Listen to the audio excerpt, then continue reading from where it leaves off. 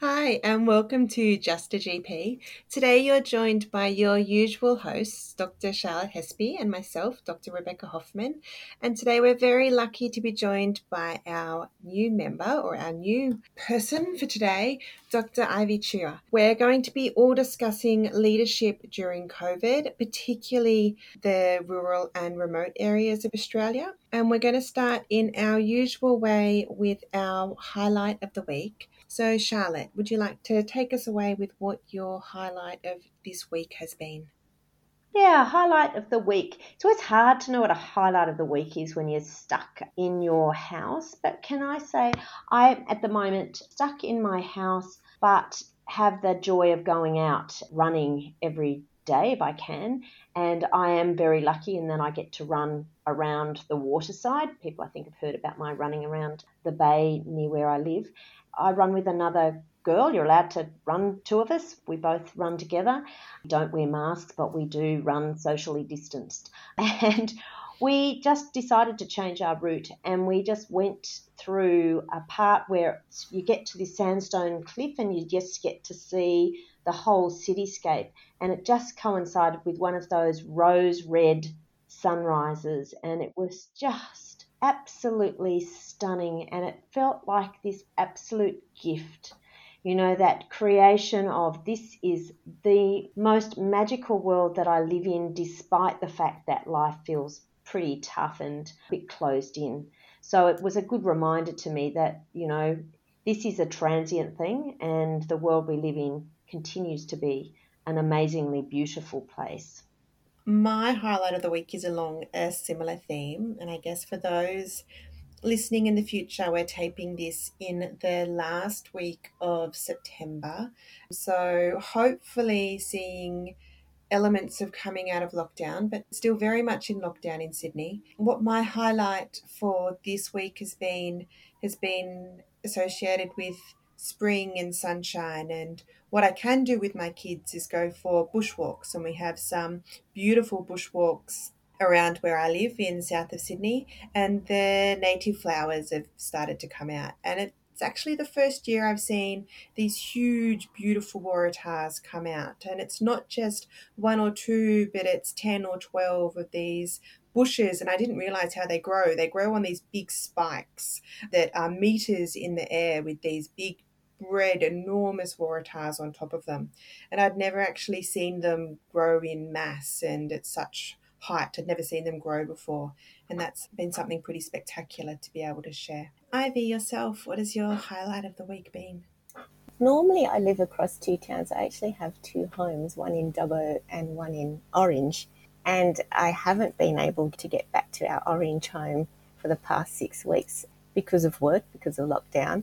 So we did take the opportunity to head there. And all my pot plants are still alive. The spinach that I'd planted just a couple of weeks before leaving Orange has grown. We're able to harvest it. And I don't know how, because the irrigation system had actually just self-destructed whilst we were away. So it's nice to see the veggies still there. The berries, which had planted the year before, actually flourishing. So I'm looking forward to actually harvesting some things over the summer. So that was my highlight, the garden that was still alive. I've definitely appreciated gardening this past 18 months. It's been really nice. So, Ai-Vee, I was hoping that you'd be able to start for our listeners by explaining a little bit about, or we'll start with who you are, where you work, what leadership roles you have. Yeah, and why did we ask you to come on? Exactly. So I've been a GP in Dubbo now for 19 years, nearly 20, and originally came out here for a 6-month stint, one of those GP placements. This was before the college stopped overseeing GP training as a whole. So it was just in that transition period. But anyhow, 6 months in Grafton with the first part of GP training, and then 6 months in Dubbo, and that 6 months has turned into 19 years. But it's a pretty special community that we live in, pretty special people, but just a whole network who, when you look at, they talk about raising families, and it takes a whole community to raise a family. That's what we really found in Dubbo as we established ourselves and grew our children here over the years.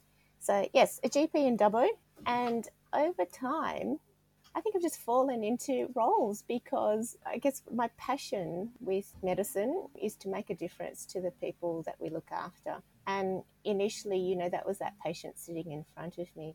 But as time passed on, it was about looking after the whole population of patients at our practice.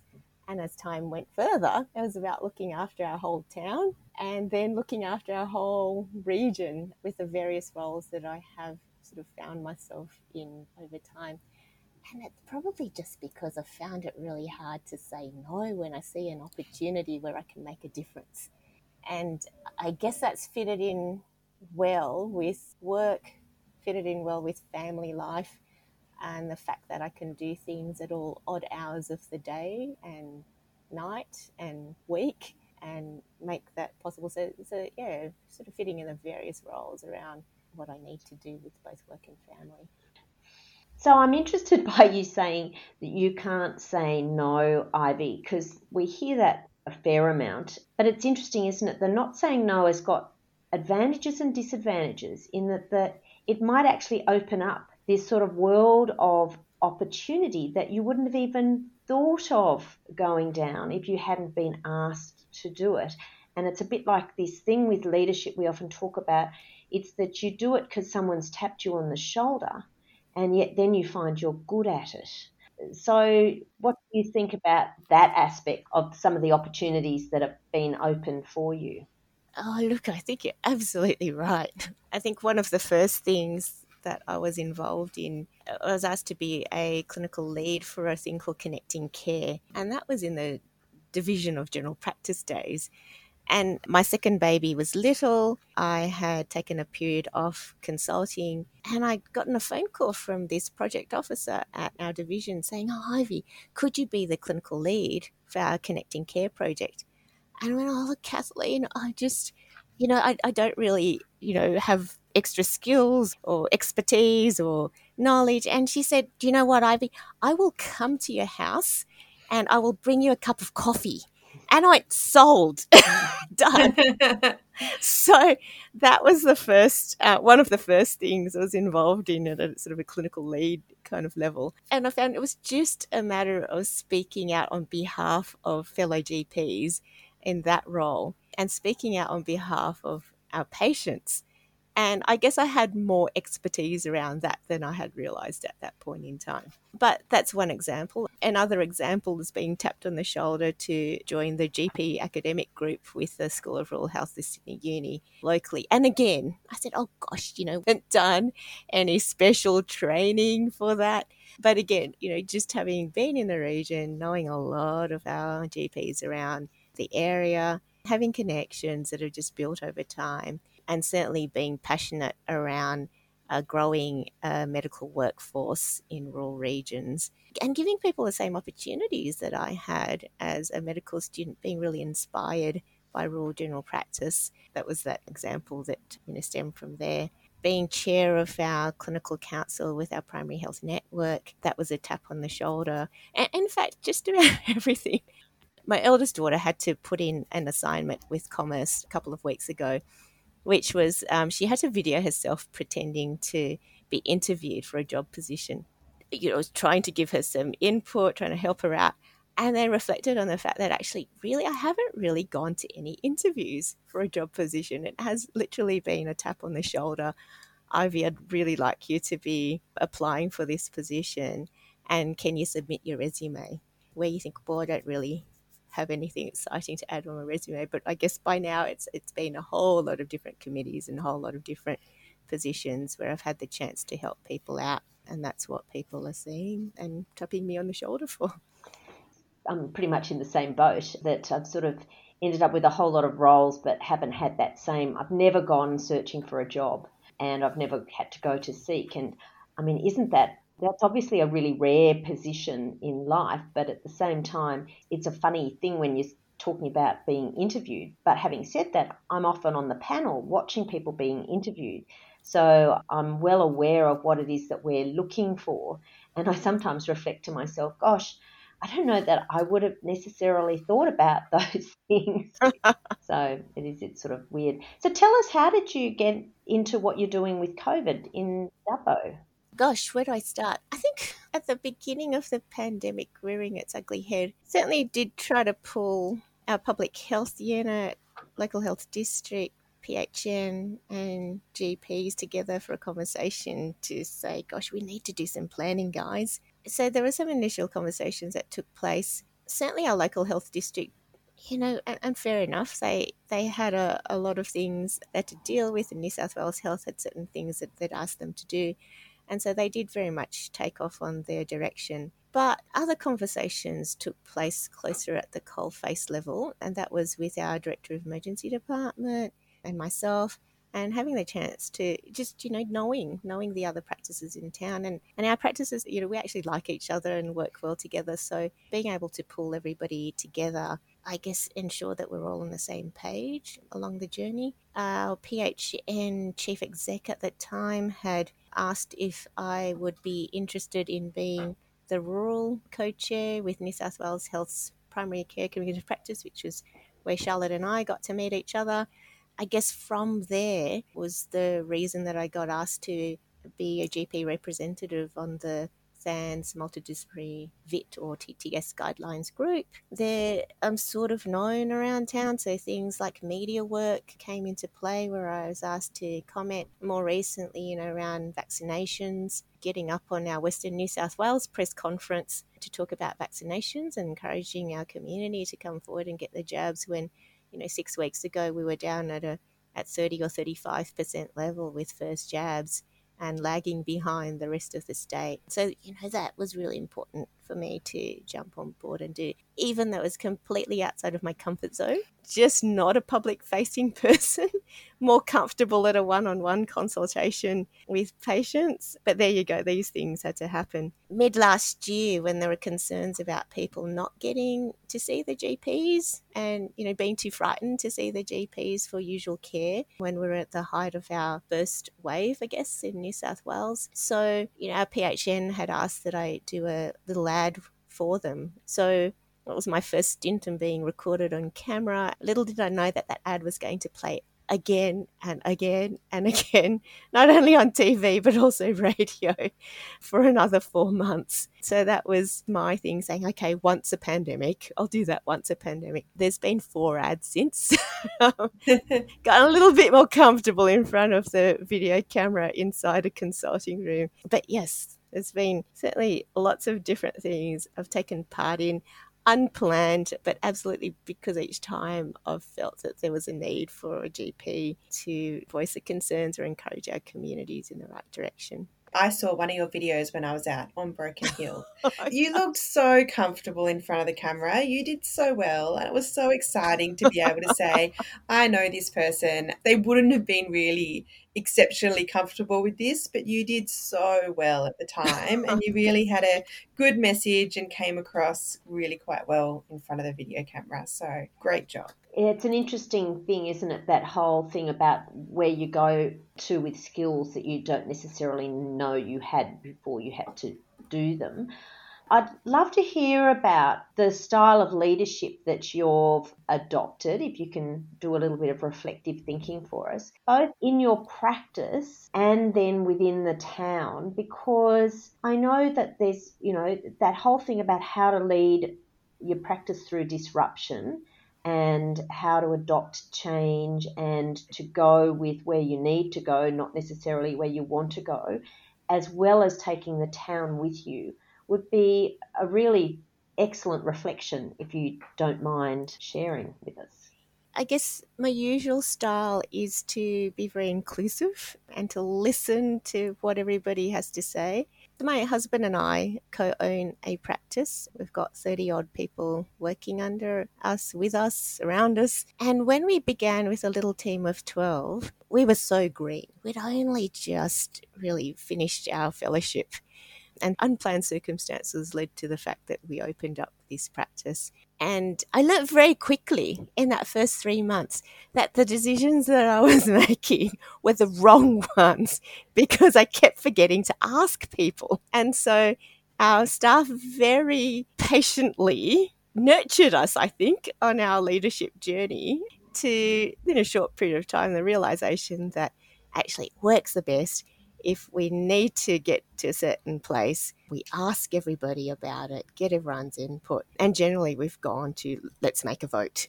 Take a vote and see what the best strategy might be. So that's how we've had things at our practice for the best part of the last 15 years.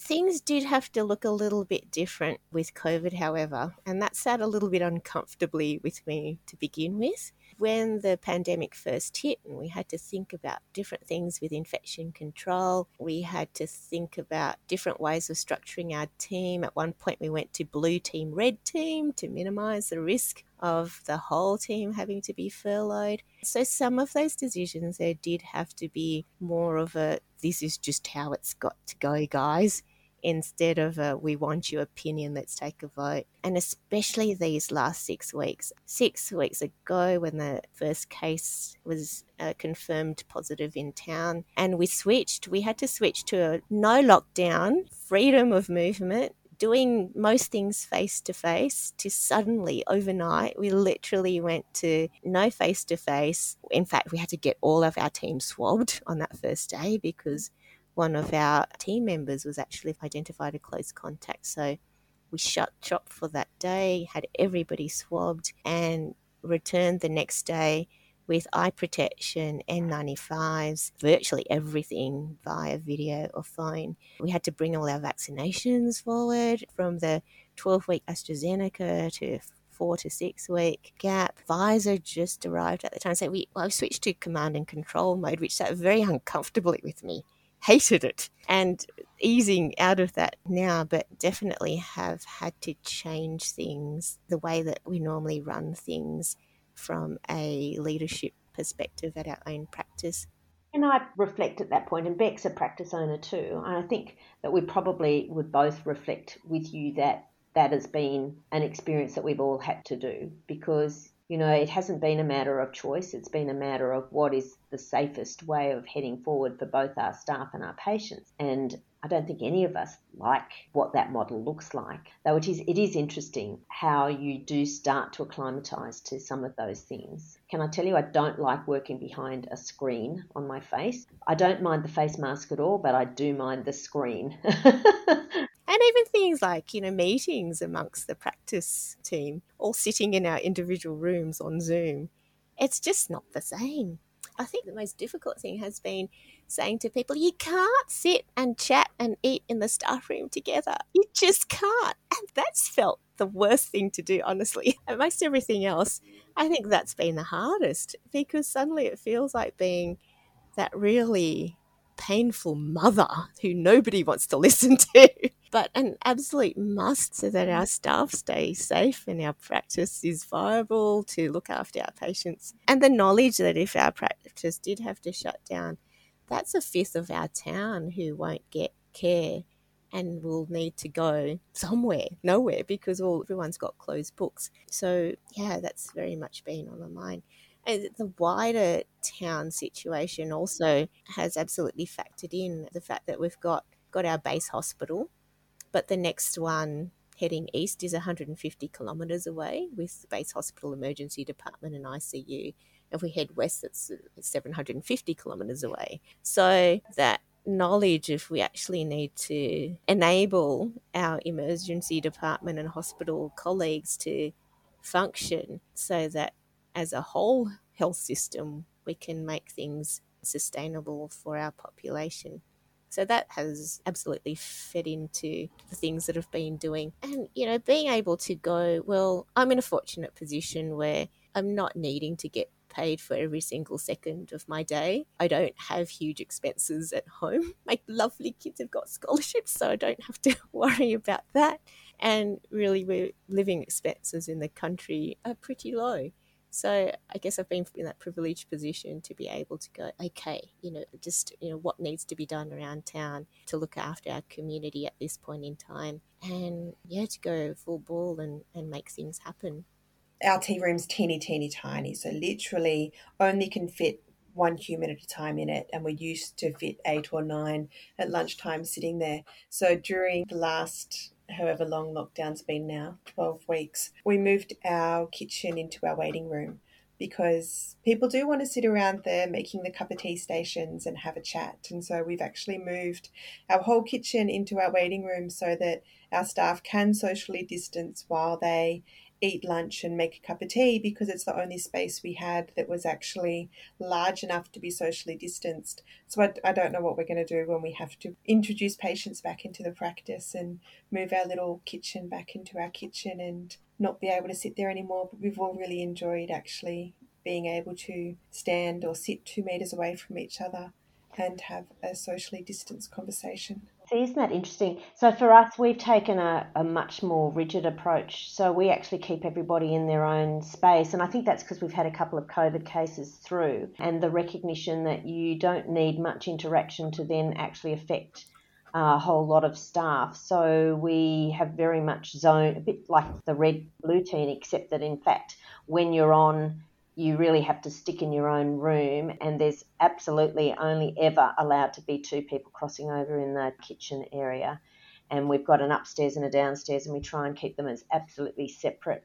And can I tell you, it's worked really well. So we have not actually ever had to close down. We've had always enough doctors, and it's a real pain, the cleaning that has to happen, but because it's, either upstairs or down, in fact, it's mostly been upstairs for us, which has meant that the main flow through in the downstairs has been just not affected. But it is an interesting thing because you just feel really mean, because that whole social networking and teamwork is part and parcel of how you work well together. And that's really challenging. So I think that's where we'll all really, really be so happy when we can actually all be in the same room again.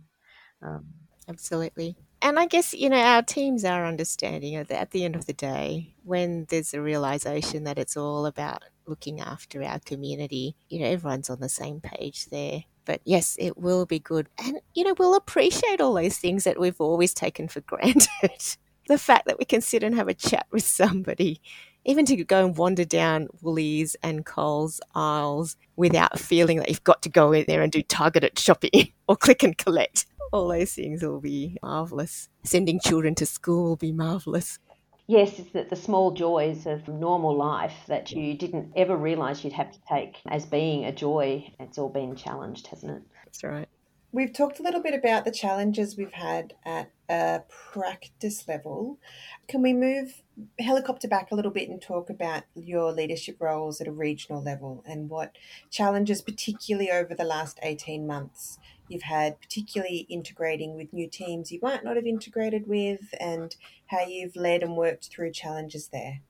A couple of things come to mind. One of the things has been my concerns around our disability sector in our area. And in particular in Dubbo, we've got a disability organisation that provides residential support, vocational support, a whole range of social supports for about 120 or so of our patients in our practice. And, things like the fact that they were supposed to be immunised by the Commonwealth. And it was only a few months ago, and there was no word from any of the Commonwealth organisations to come and give their residents a jab.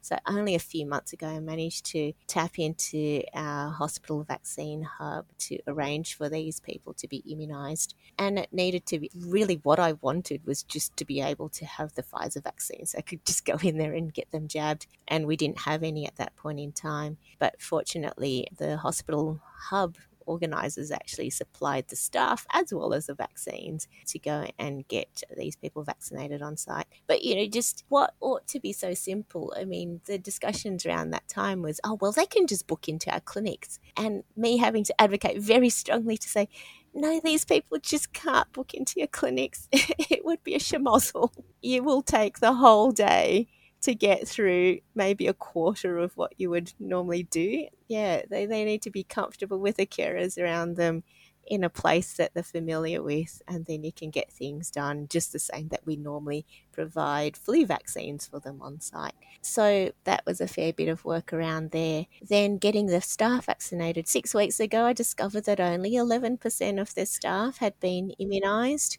So that meant doing things like I did a Zoom session for their team to do a bit of a Q&A session so that any concerns that they had, they could ask these questions. And then we ended up booking around 60% of the staff in through our vaccine clinics. And so that's still actually a work in progress. A year ago, some physicians from our base hospital and myself and some PHN people and hospital in a home people would actually visited every single nursing home in town to say, look, if a case happens in your facility, what would work? What are your ideas? Is what can be offered? And at that point in time, our hospital team actually said, look, we will provide a flying squad. We'll create a flying squad to come into your aged care facility and to be able to look after your residents. And so that was the plan. Now, when the first case actually did hit our aged care facilities in town, the flying squad was nowhere in sight because they were far too busy with the huge case numbers that were happening at the hospital itself. A virtual care team were keen to provide services, but that was worrying because along with the virtual care team who did not know our patients, there were agency nurses who had to come into the aged care facilities to look after the patients, and they similarly did not know our patients or their families. And so there's a fair bit of work around that to very rapidly create a model of care whereby GPs we're still able to look after our patients at those aged care facilities, but with the support of the COVID consultants and with support of the hospital virtual care nurses. And that's worked well, but it did take some strong advocacy at the beginning of that to enable that to move forward. But yeah, it did. I mean, the visibility was there that if that didn't happen as an integrated team looking after these patients, our patients would not be in a good position. And similarly, the families would not be in a good position.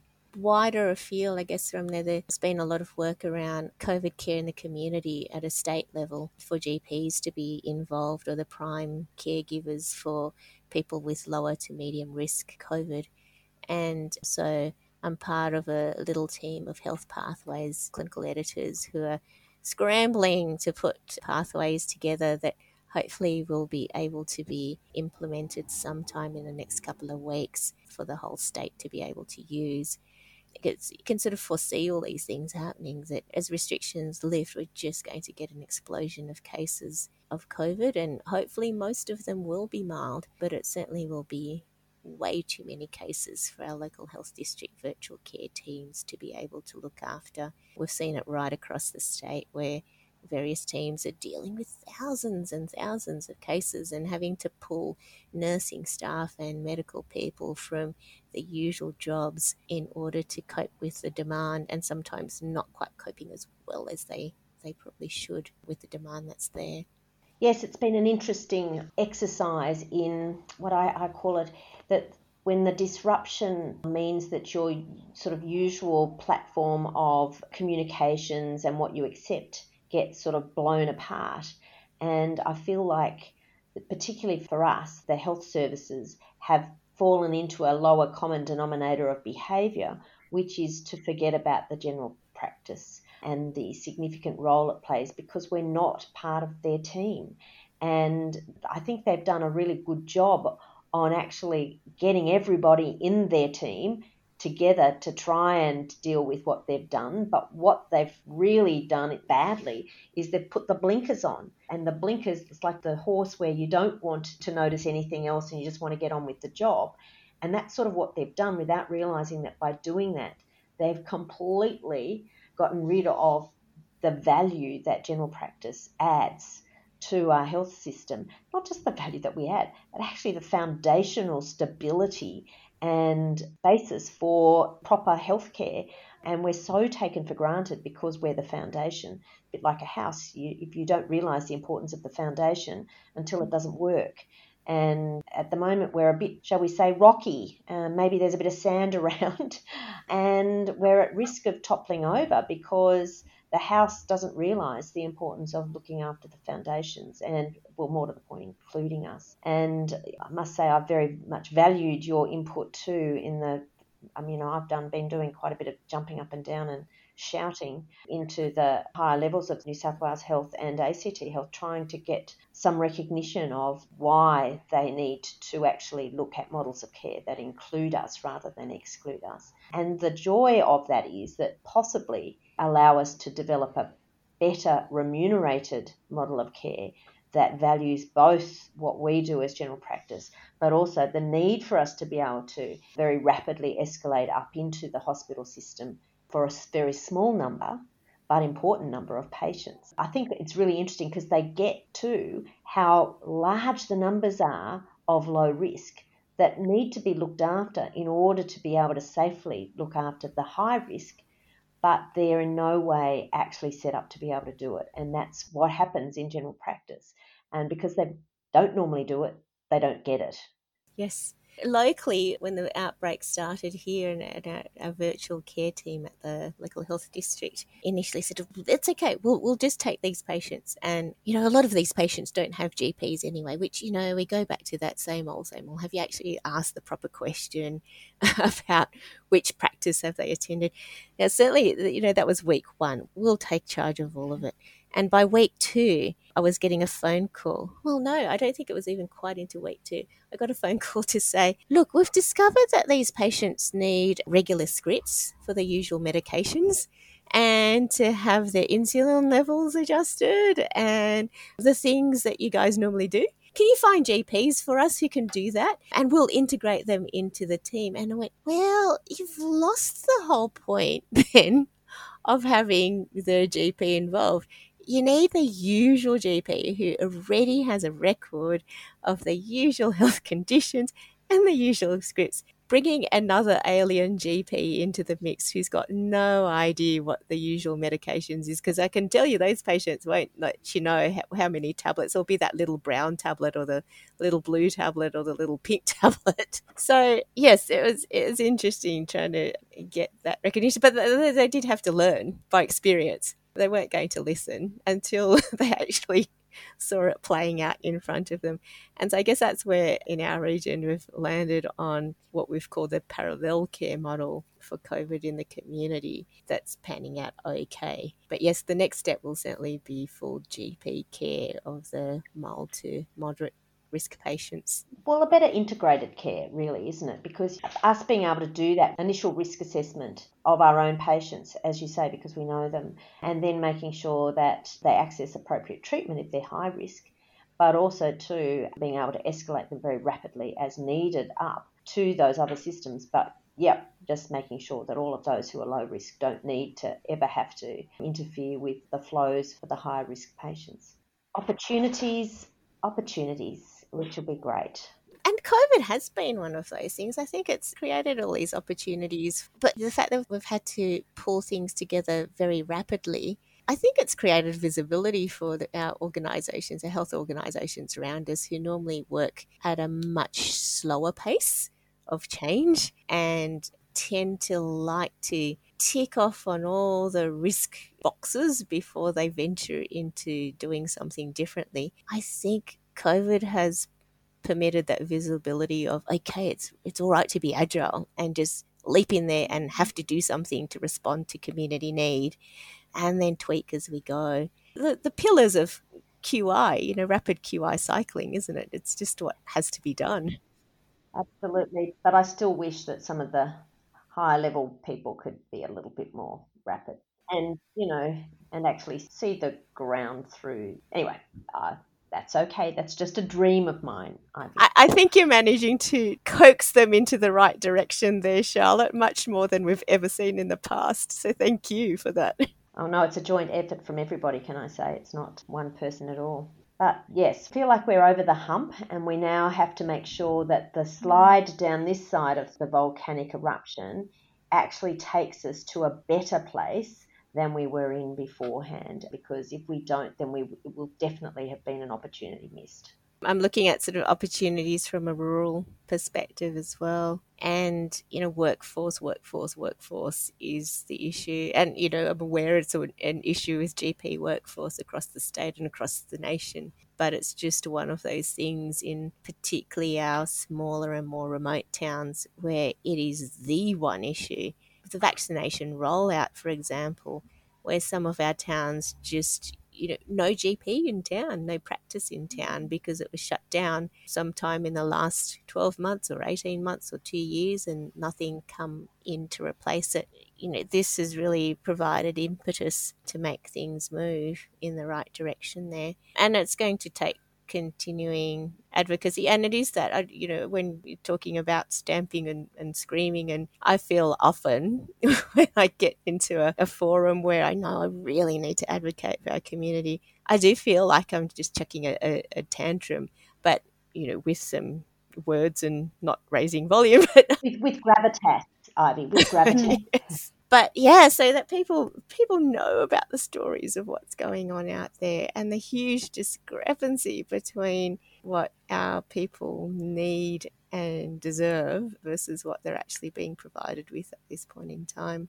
I think I've really enjoyed listening to you talk about the barriers of leading in a community in regional Australia. It's really inspiring to hear about advocacy, especially during a pandemic. It's been really insightful. Thank you. I think we'll move on to our usual way that we end our Just a GP talks, talking about our pearl or our resource of the week. Charlotte, do you have anything that you've been using or sharing lately? Oh, look, I'm going to go completely non-COVID pandemic. I've been doing a review for cardiovascular disease guidelines today, and I was reminded in doing that about the amazing resources that the college have with the handy guidelines. And I think, maybe I'm just silly, but I often forget there's these fabulous resources to help us with that side of what we do. So go and have a look at Handy. There's a fabulous one about the 10 top tips for weight loss, which is just so sensible and got some really good practical advice in terms of, not that weight loss was particularly what I went there for, but it was because it's part of, obviously, risk modification for cardiovascular disease. It was one of the bits that we're sort of making sure the evidence is there, and Handy's great. I love the sleep restriction technique that's on Handy. Oh, how funny, because I really love their OA one. I'm going to do a plug for GPSA resources. I've been particularly time poor lately, and I've got a wonderful registrar who is coming up to his CCE exams, and GPSA have some really nice, simple one-page teaching resources that I can use as a base for developing clinical scenarios or talking to him about case studies that may come up in his CCE, which is much easier to do than developing a case from scratch for teaching resources. So there are some very good teaching resources on their website on a range of topics, particularly their communication topics are great. And I found that being much easier to develop into a teaching event for him or teaching resource for him when he's practicing for his CCE. And you, Ivy, what have you been using or looking at recently?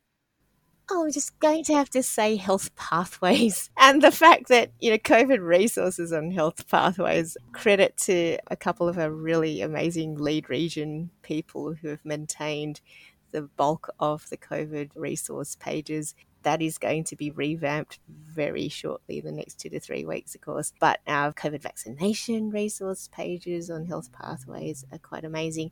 But everything else as well, it's a wealth of information. And I'm not sure that people realize that they're continuously being updated. So if you kind of look into it one time and go, oh, I haven't got quite all the bits I need this time round, there's the opportunity, first of all, to provide feedback to the clinical editor on that, your region. But secondly, because they are being reviewed continuously, there'll be new things added on regularly over time with all the different pages on health pathways for different regions. Thank you. I love that. We often get Health Pathway plugs, and I think even though it is such a good resource, it also is one that I forget about and I have to keep going back to and having another look at. And I'm always surprised about how frequently it gets updated and how many people are working on it to update new pages in each region all the time. It's quite a dynamic page. And how thorough it is. Yes. It's great. Everything is there. I mean, that's sometimes I get a bit lost in some of them because there's so much information, but it's just great. So, thank you, everybody. Thank you so much for taking time out of your very busy schedule. I actually know, in fact, you're supposed to be on holidays, so I'm sorry we've taken up some of your holiday time to talk work. But thank you. Keep on doing the fabulous job you're doing. And although I shouldn't be saying it from a mental health point of view, please keep saying yes. Thank you. It's been a pleasure chatting.